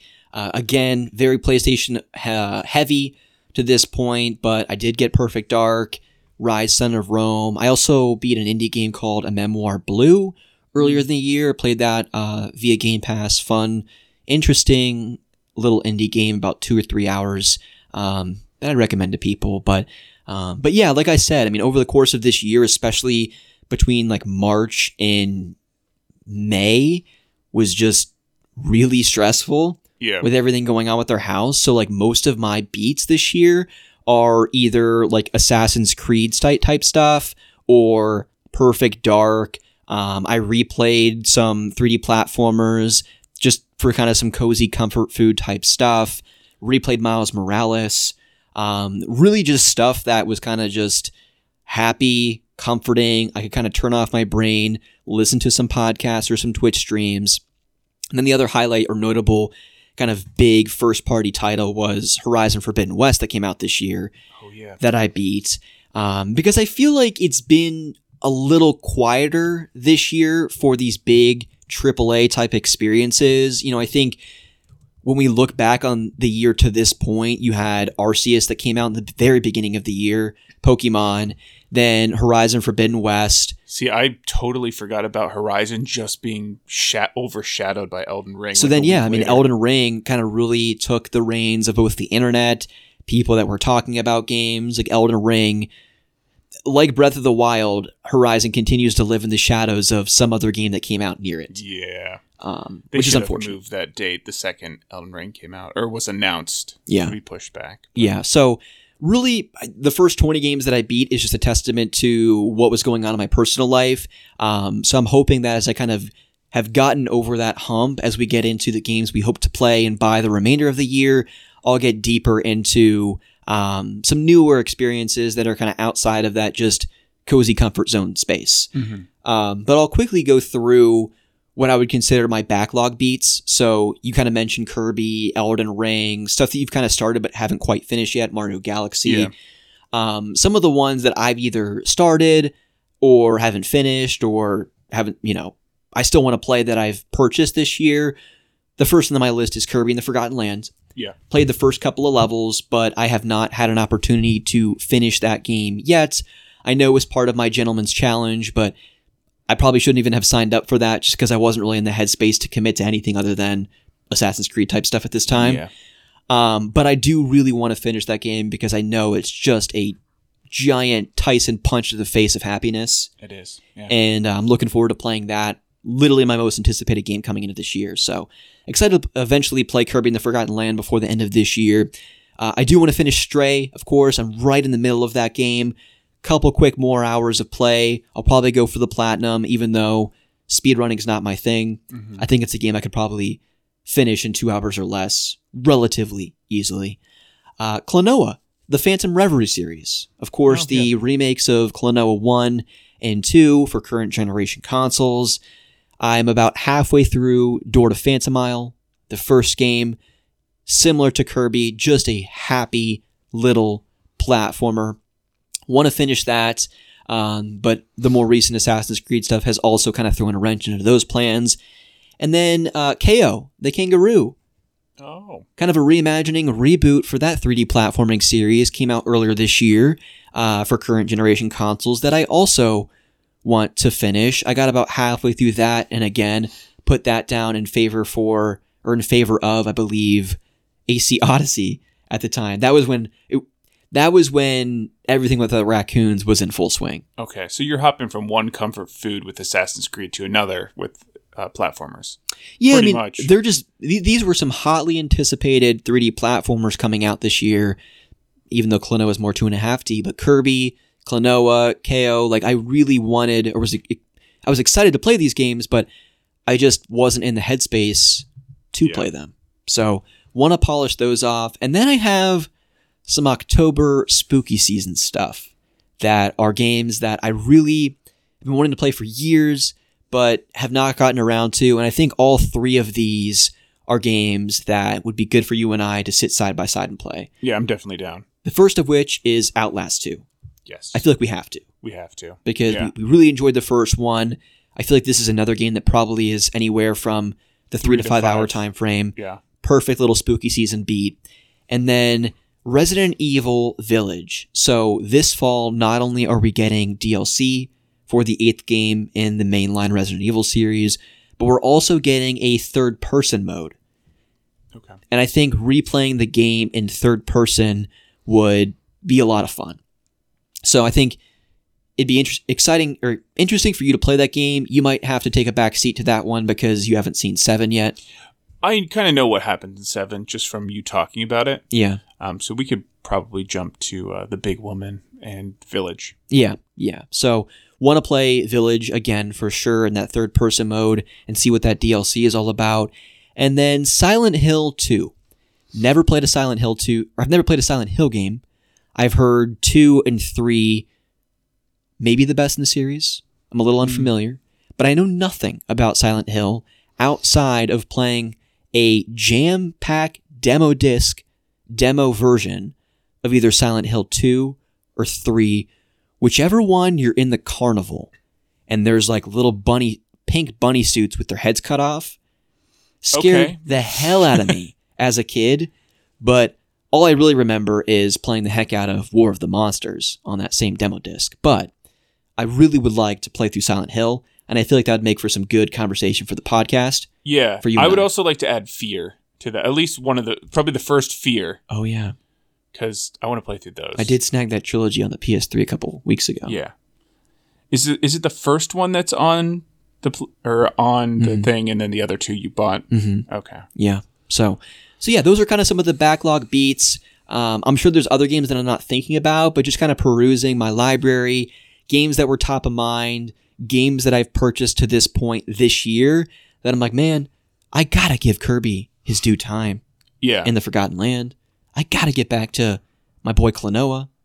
Yeah, I have a few other ones that I kind of want to get back to as well. Mm-hmm. I can just run through.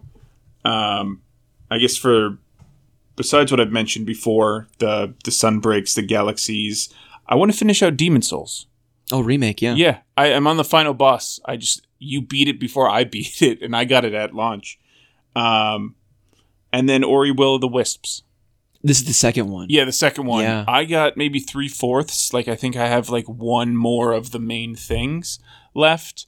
It was just, I don't know if I burnt out because I played them back to back, or it was like this darkness area that I had gone the wrong direction and kind of screwed myself over. So yeah, because The Blind Forest was one of your favorite games last year, right? Yeah, I think it was like top 2 or 3. Yeah. And this one was up there too. I just want to be able to talk about it and, finish that out. It's a fantastic game. Definitely more RPG than the first one, where you can kind of make builds. But yeah, those are kind of the 2 other ones. That's a notable omission for me. I have not played the Ori games yet. If you're on the platformer kick, those would be, it's not going to be Klonoa level. Let's jump on this, get a coin, and fling around or whatever that one level you showed me. Yeah. These are more difficult. Yeah, a little challenging. But yeah, the music is we'll see. I just there's so many games coming out the remainder of the year, which is a surprise because I feel like about a month and a half, 2 months ago, the back half of the year was kind of shaping up to be a little sparse. Mm-hmm. And with some more recent confirmed dates, again, anything can get delayed at any point. There's a lot coming out that I'm pretty excited about that I don't know if I'm going to have much more room to squeeze in something like Ori, but you never know. Yeah. You never know. What do you have if we want to get into the new releases that we're looking forward to? Yeah, we can definitely do that. One thing I want to get into, though, I have a category of games that are new releases coming the remainder of the year that I'm interested in, but I'm not buying. That's pretty much all of mine, because mine are all dependent on time. Of just with my other releases. Okay, so let me go through this list. I'm sure some of mine are on yours. Yeah. The first of which just came out yesterday, Xenoblade Chronicles 3. Yeah. Loved my time with Definitive Edition. I've yet to beat Definitive Edition, unfortunately. I just got to a point where just got wrecked on a boss. Probably me not understanding the nuances of the combat well enough or whatever, because I suck at games or whatever. But I'd really like to go back and polish that off and eventually play Xenoblade Chronicles 2. Mm-hmm. I know I'm never going to finish Xenoblade Chronicles 2. I just don't think I could commit to 150. That combat system is very different than probably what you're into.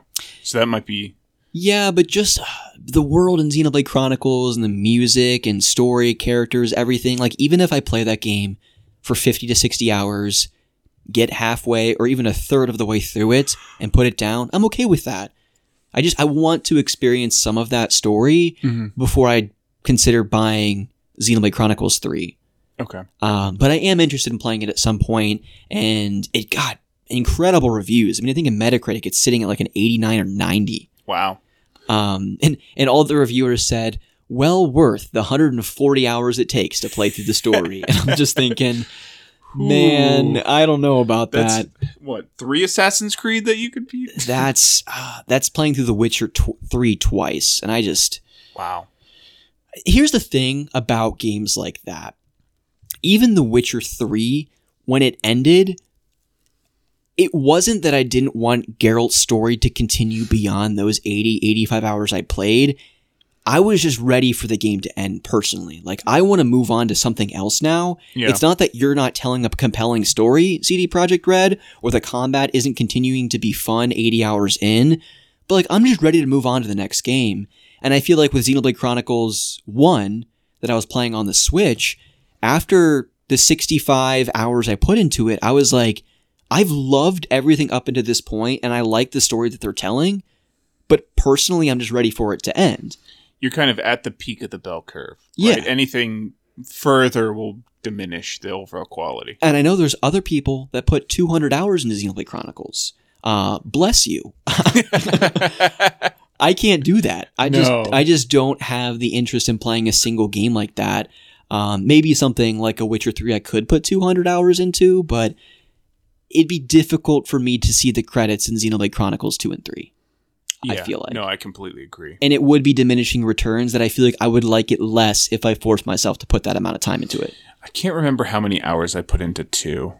It was probably 30 plus that I put into the second one. Yeah, that sounds about right. Because I remember when you were talking about it way back when, that was like first 20 episodes of the podcast. Yeah, I think it was one of the first ones I got when I got a Switch. Because I think Xenoblade Chronicles 2 rounded out the first year of the Switch being out, maybe the second year in 2018. Yeah, because it was still at Walmart when I got it. Yeah.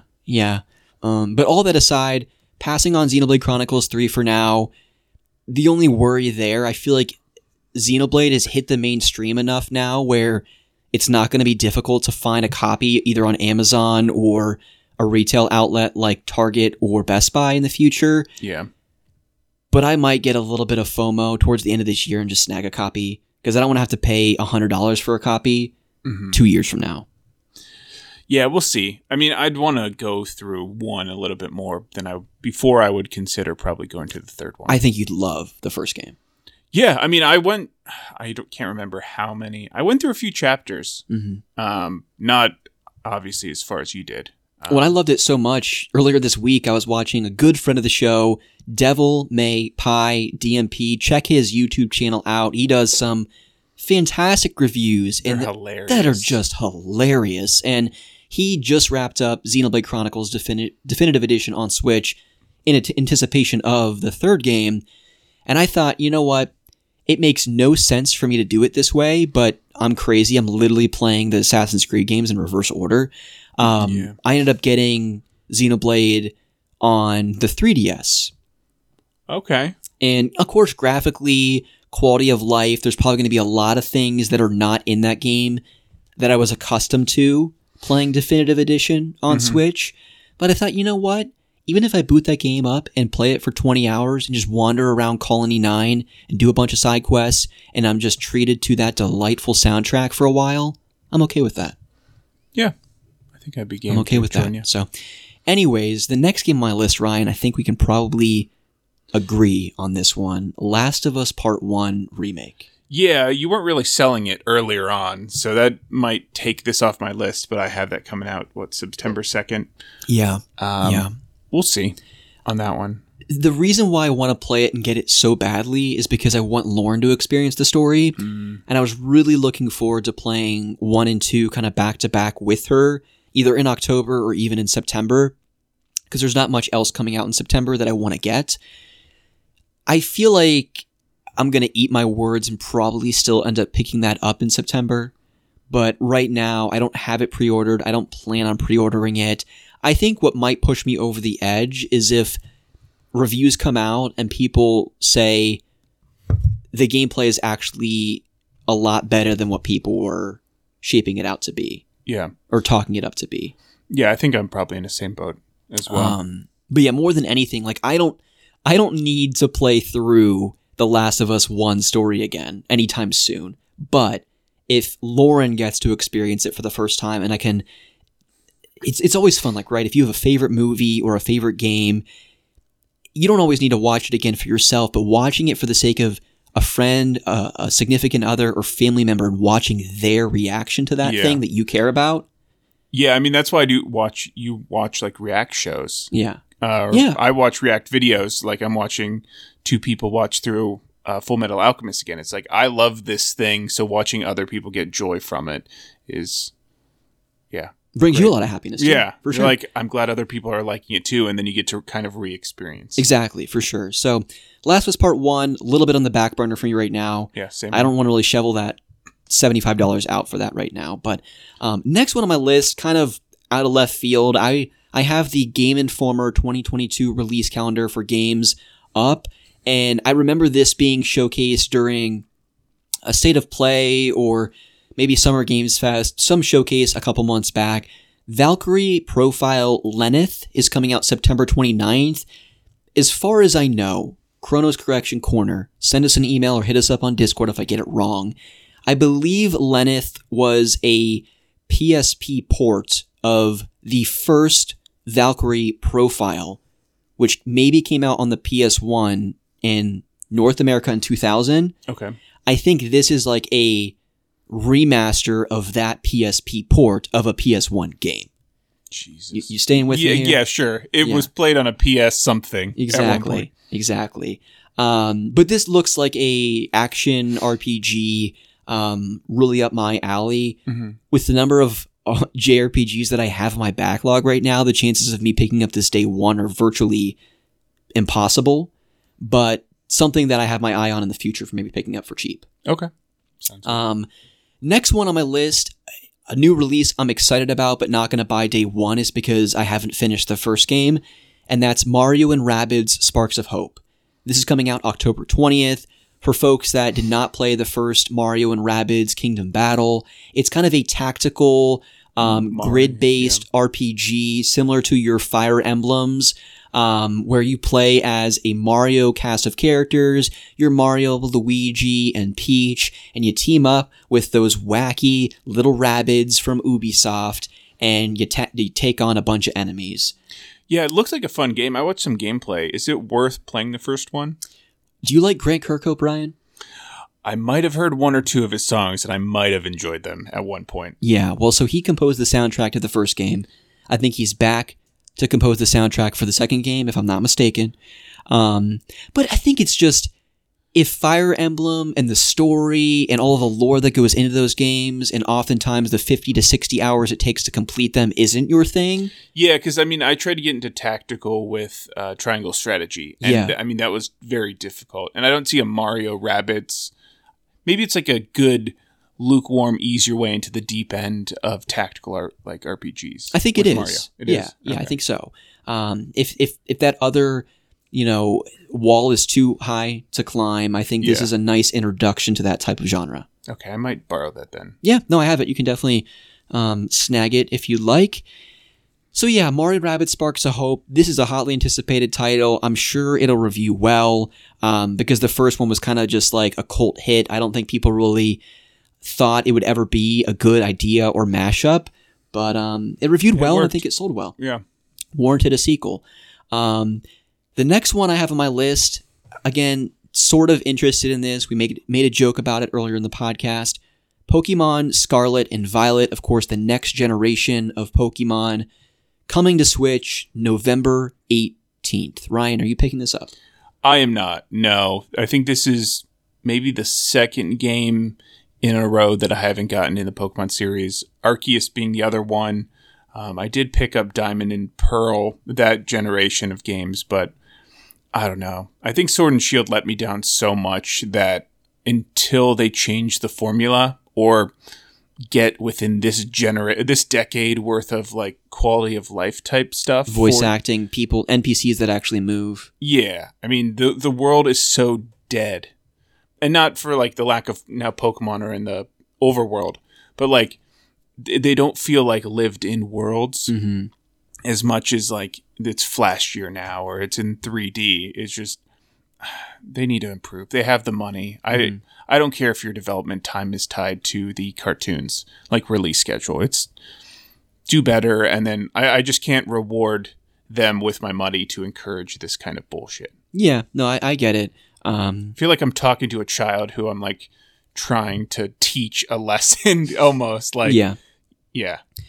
Well, and with this, for the first time in a while for Pokemon, and Arceus being another example, I just didn't feel any kind of impulse or compulsion to be a part of the day one conversation. Like, I just didn't care. Yeah. No, I didn't either. And I feel like with this, like I watched our good buddy Pete Dorr. We had him on the podcast a couple episodes back. I watched him stream Arceus for 5 to 10 hours. And I lived vicariously through him. And it did not in any way push me to say, I need the controller in my hands. I need to play this game too. I was like, you know what? I can enjoy this from afar. And he's also really excited for Violet and Scarlet. And I feel like similarly, I can just watch a streamer play this game for 5 to 10 hours. And maybe I'll be surprised and say, you know what? There's something there that I'm missing out on and I want to play it and I'll get it. But I too got Brilliant Diamond and Shining Pearl. I got a copy for my wife. I got a copy for myself. I've talked about many moons ago why Pokemon Platinum is a very special game for me on the original DS. Yeah. Of course, part of that Diamond and Pearl generation. And I just could not get myself to play Diamond and Pearl remake. Yeah. It was a slog to get through. It was hard. But the problem is, like, with that, I love that style of... Not the chibis, I guess, but, like, the top-down... The old school. The old school. Like, and that's when you didn't need the voice acting. And it held up really well. Like, blue, red, silver, gold. I mean, I played Ruby till it was dead. Yeah. It's just... When they translated it to 3D, the worlds became... so much lack. It showed the difference. It's between the 2D and the 3D. Well, that's when the change really switched. And I know we've talked about this before in the show. I do wonder if Pokemon just isn't for us anymore. And I really want to test that theory when I get that dock for the Analog Pocket and play through, my copy of Gold or Silver or play through Fire Red. I think Fire Red will be a fun kind of test of that theory. Like, do I just not like this grind, this gameplay loop anymore? For me, I know it's not.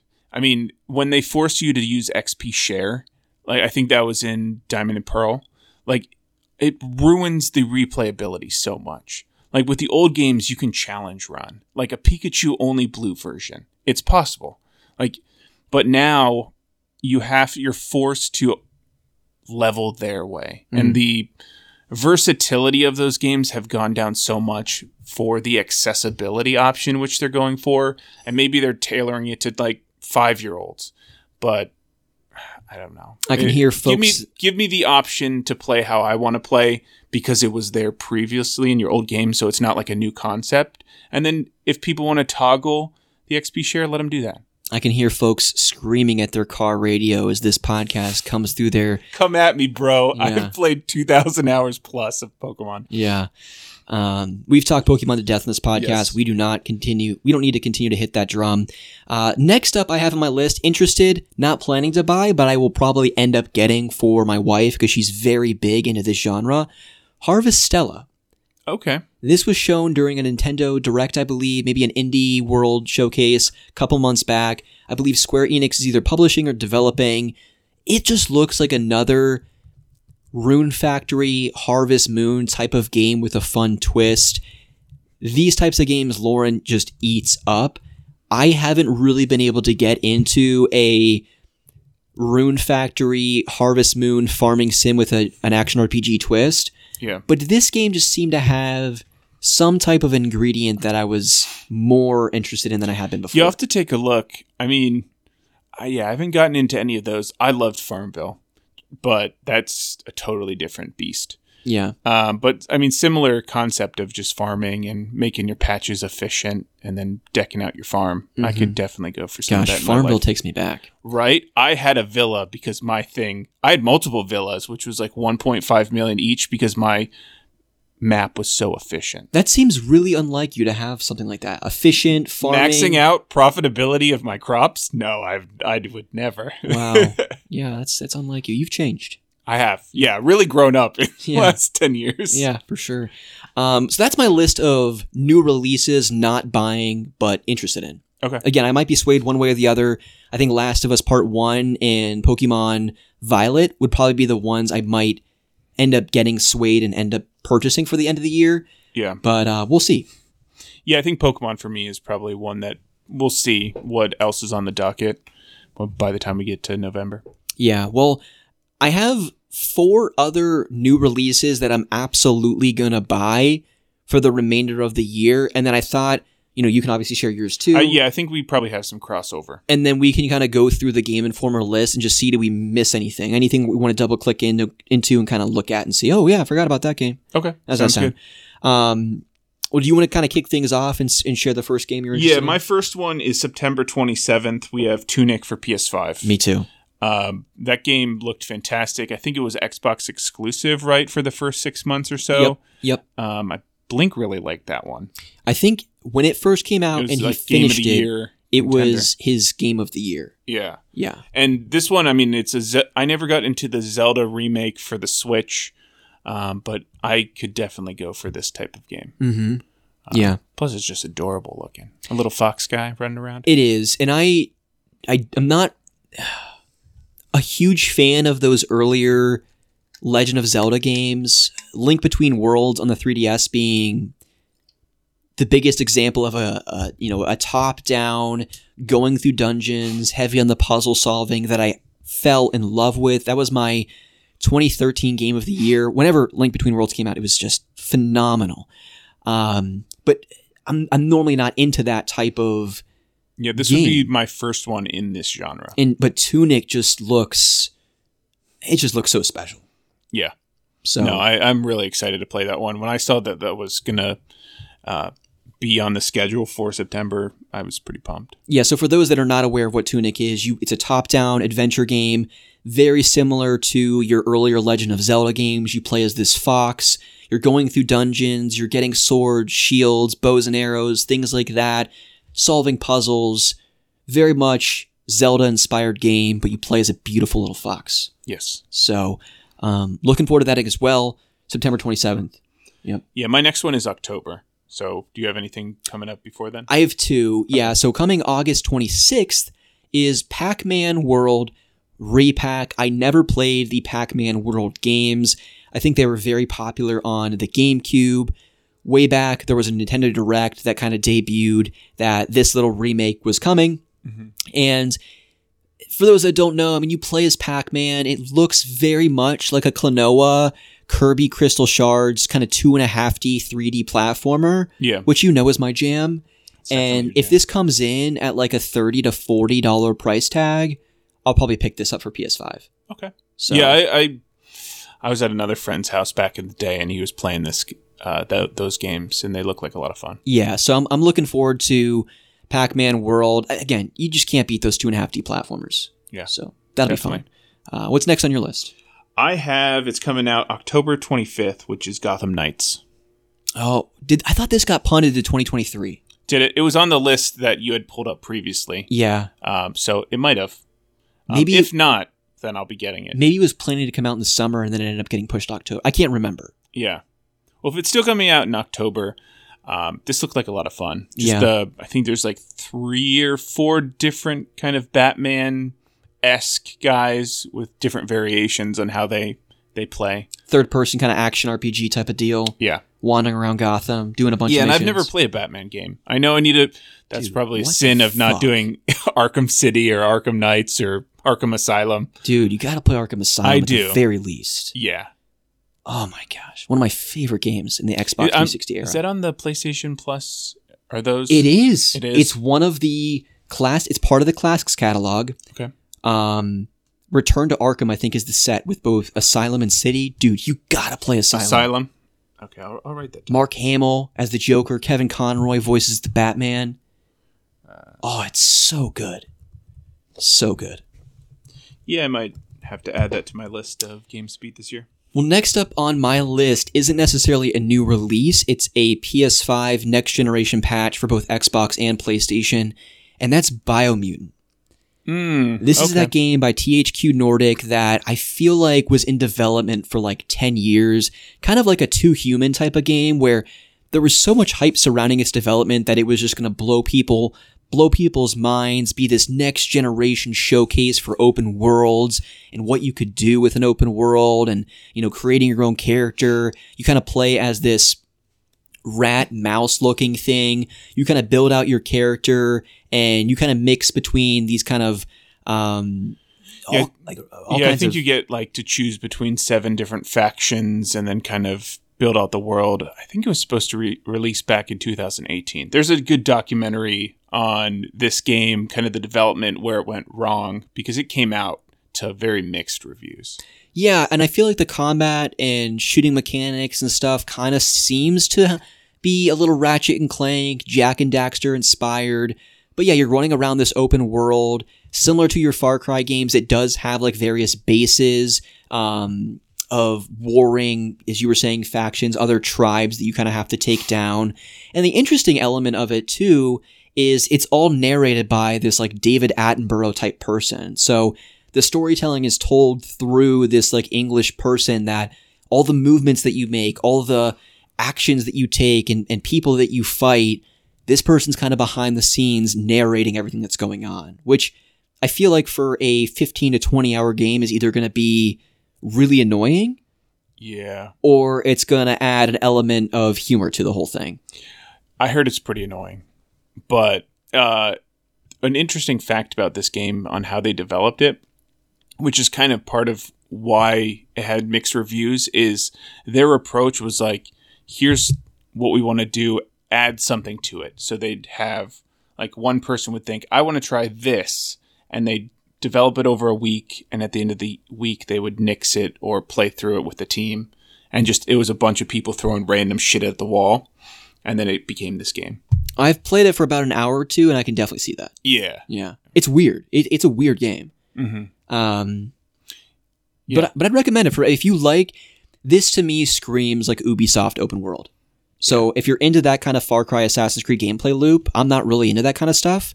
Check out Biomutant. Okay. We really sold that one. Well, I was joking because I've played like 14 Assassin's Creed games this year, yeah. so I'm really into the Ubisoft open world gameplay loop. Oh, I know. But Yeah. Biomutant, again, that next generation patch comes September 6th. Check out if that's your thing. You can get copies for stupid cheap now. Oh, I'm sure. Yeah. Yeah. They're apparently Anthem, if you remember that game. It's Yeah? like, yeah, that's going for 1 penny at some GameStops. Like and I heard a story. It was going for a penny. It was on Young Yeah that was reporting on it this week. And the person was searching through their purse to find a penny, and the cashier was like, here's a penny from the tip jar. Just take the game. Wow. It's just, they can't get rid of it. What a sad story for BioWare. What a sad story for those developers. Yeah. I freaking, it looked like such a promising game, but never delivered. Never delivered. Just play Avengers. You can get that experience as playing Iron Man. Yeah, that's another one I need to play. Dude, that is a really fun game. Another kind of sad story in terms of it kind of bombed. Yeah. And then they changed the character, like Big Hand Girl, Miss Marvel, kind of her origin story in the new release on Disney+. I had a really good time with Marvel's Avengers. It was fun. Yeah, you got that for me for my birthday, right? I did. Yeah. Yeah, I don't think you've opened it. So Oh, it's opened. shows how much you appreciate your gifts. I'm a good brother, I swear. What's next on your list? The next one is October 28th, which is Resident Evil Reverse. Okay, so that's the 4 and some other ones, I think, right? I think Reverse is the DLC for Village. Oh, okay. There's another one coming out, Resident Evil, I think, is the remake for 4. That comes out next March. Well, then shit. All right, never mind. I I was marked- thinking Reverse was the one for the remakes. Yeah. Keep talking. I'm going to pull this up. Yeah, I think to call myself a gamer, I need to eventually play Resident Evil 4, which is... Oh, no, this is People Leon consider- Kennedy. I don't know what this is. Oh, it's like a PvP Resident Evil game. Okay, yeah, I'm not going to get that then. That does not sound like your cup of tea. That doesn't. Nix that one. Not Yeah. be getting Reverse, but I do plan on getting the 4th one when they remake that one. Check it off my backlog Yeah. or required plays to be considered a gamer. Well, the next one I'll talk about, this was not on my list, but now that I'm looking at that Game Informer release calendar, I never got into the original Overwatch. And the last competitive shooter I really got into was either Uncharted 3 on PlayStation 3. I played a lot of multiplayer in that. Or beyond that, we're dating back to like Halos, Black Ops, Halo 3, World at War, Call of Duty type of stuff. You liked Siege. You played Siege a lot, or was that just... No, I played a little bit of Rainbow Six Siege. I was so disappointed that game became what it became. And I know it's one of the most successful games as a service over the past however many years. But dude, I would do anything, and I mean just about anything, if Ubisoft went back to Rainbow Six Vegas. Oh my word. Rainbow Six 1 and 2, Terrorist Hunt, playing through that campaign cooperatively online with 3 other people. I put at least 1,000 hours between those 2 games. Wow. I remember my buddy Nick and I one night, we were playing Rainbow Six 2 on one of our favorite maps, Terrorist Hunt, and we got hooked up with this other guy from Amsterdam that was blazed out of his mind, and we just played Rainbow Six Vegas 2, Terrorist Hunt with him until the wee hours of the morning. One of my favorite experiences playing Xbox Live back in the day on 360. Dude, bring back Rainbow Six Vegas. Yeah. No. So you're going to get Overwatch 2 is what you're saying? I would like to. I don't know if that's a free-to-play, if you have to pay $70. I don't know, but if we can squad up with some Otaku Brothers people, That could be a good time. that'd be fun. Yeah, just like Halo Nights. And I feel like, again, there's no way I could play Overwatch today.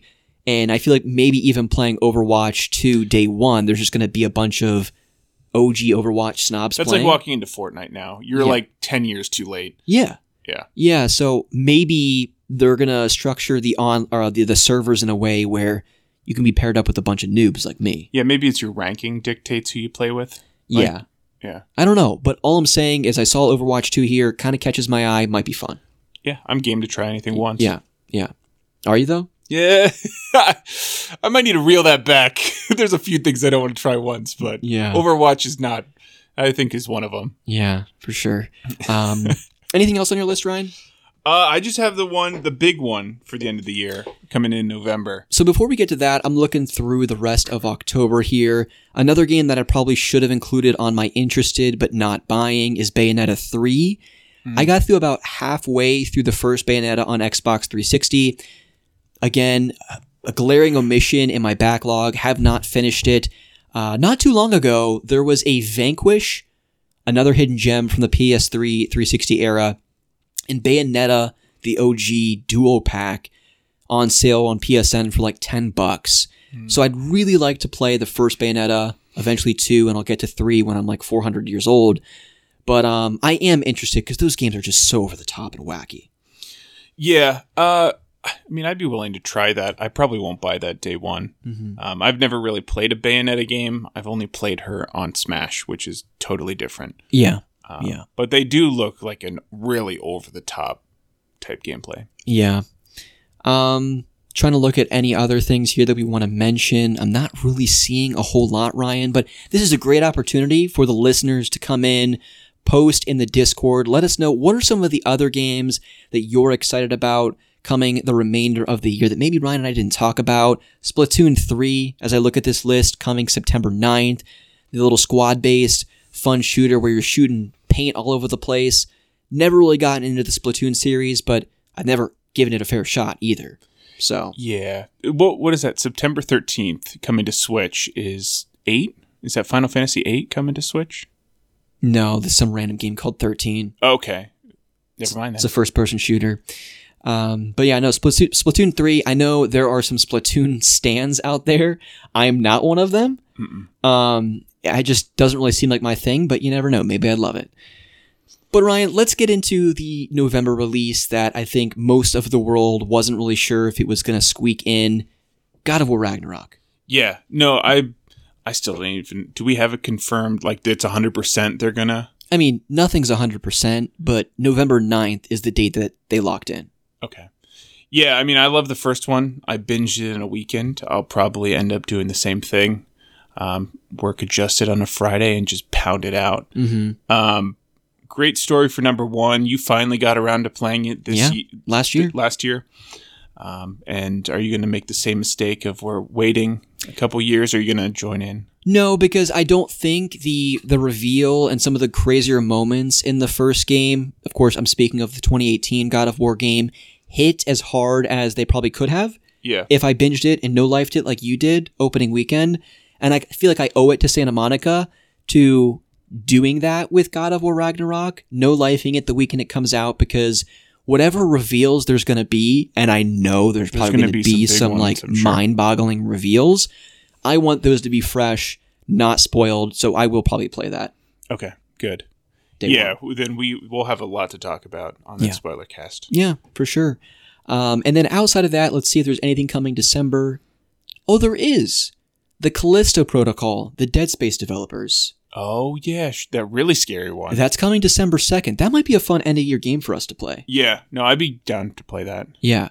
So yeah, that's kind of a wrap. Again, we're in July. You never know when there's going to be a state of play or a random Xbox showcase or another Nintendo Direct where we get a confirmed announcement for like a Wind Waker HD and Twilight Princess coming to Switch, or, you know, Metroid Prime trilogy coming to Switch, or some other smattering of games that might complicate things that we plan to play. That's what happens. But can you really complain about more great video games coming out? No. Like Britney Spears said, one of the greatest quotes of all time, give me more, give me more, give me more. That's right. That's right. What a scholar she was back then. Yes, she was. Wise beyond her years, for sure.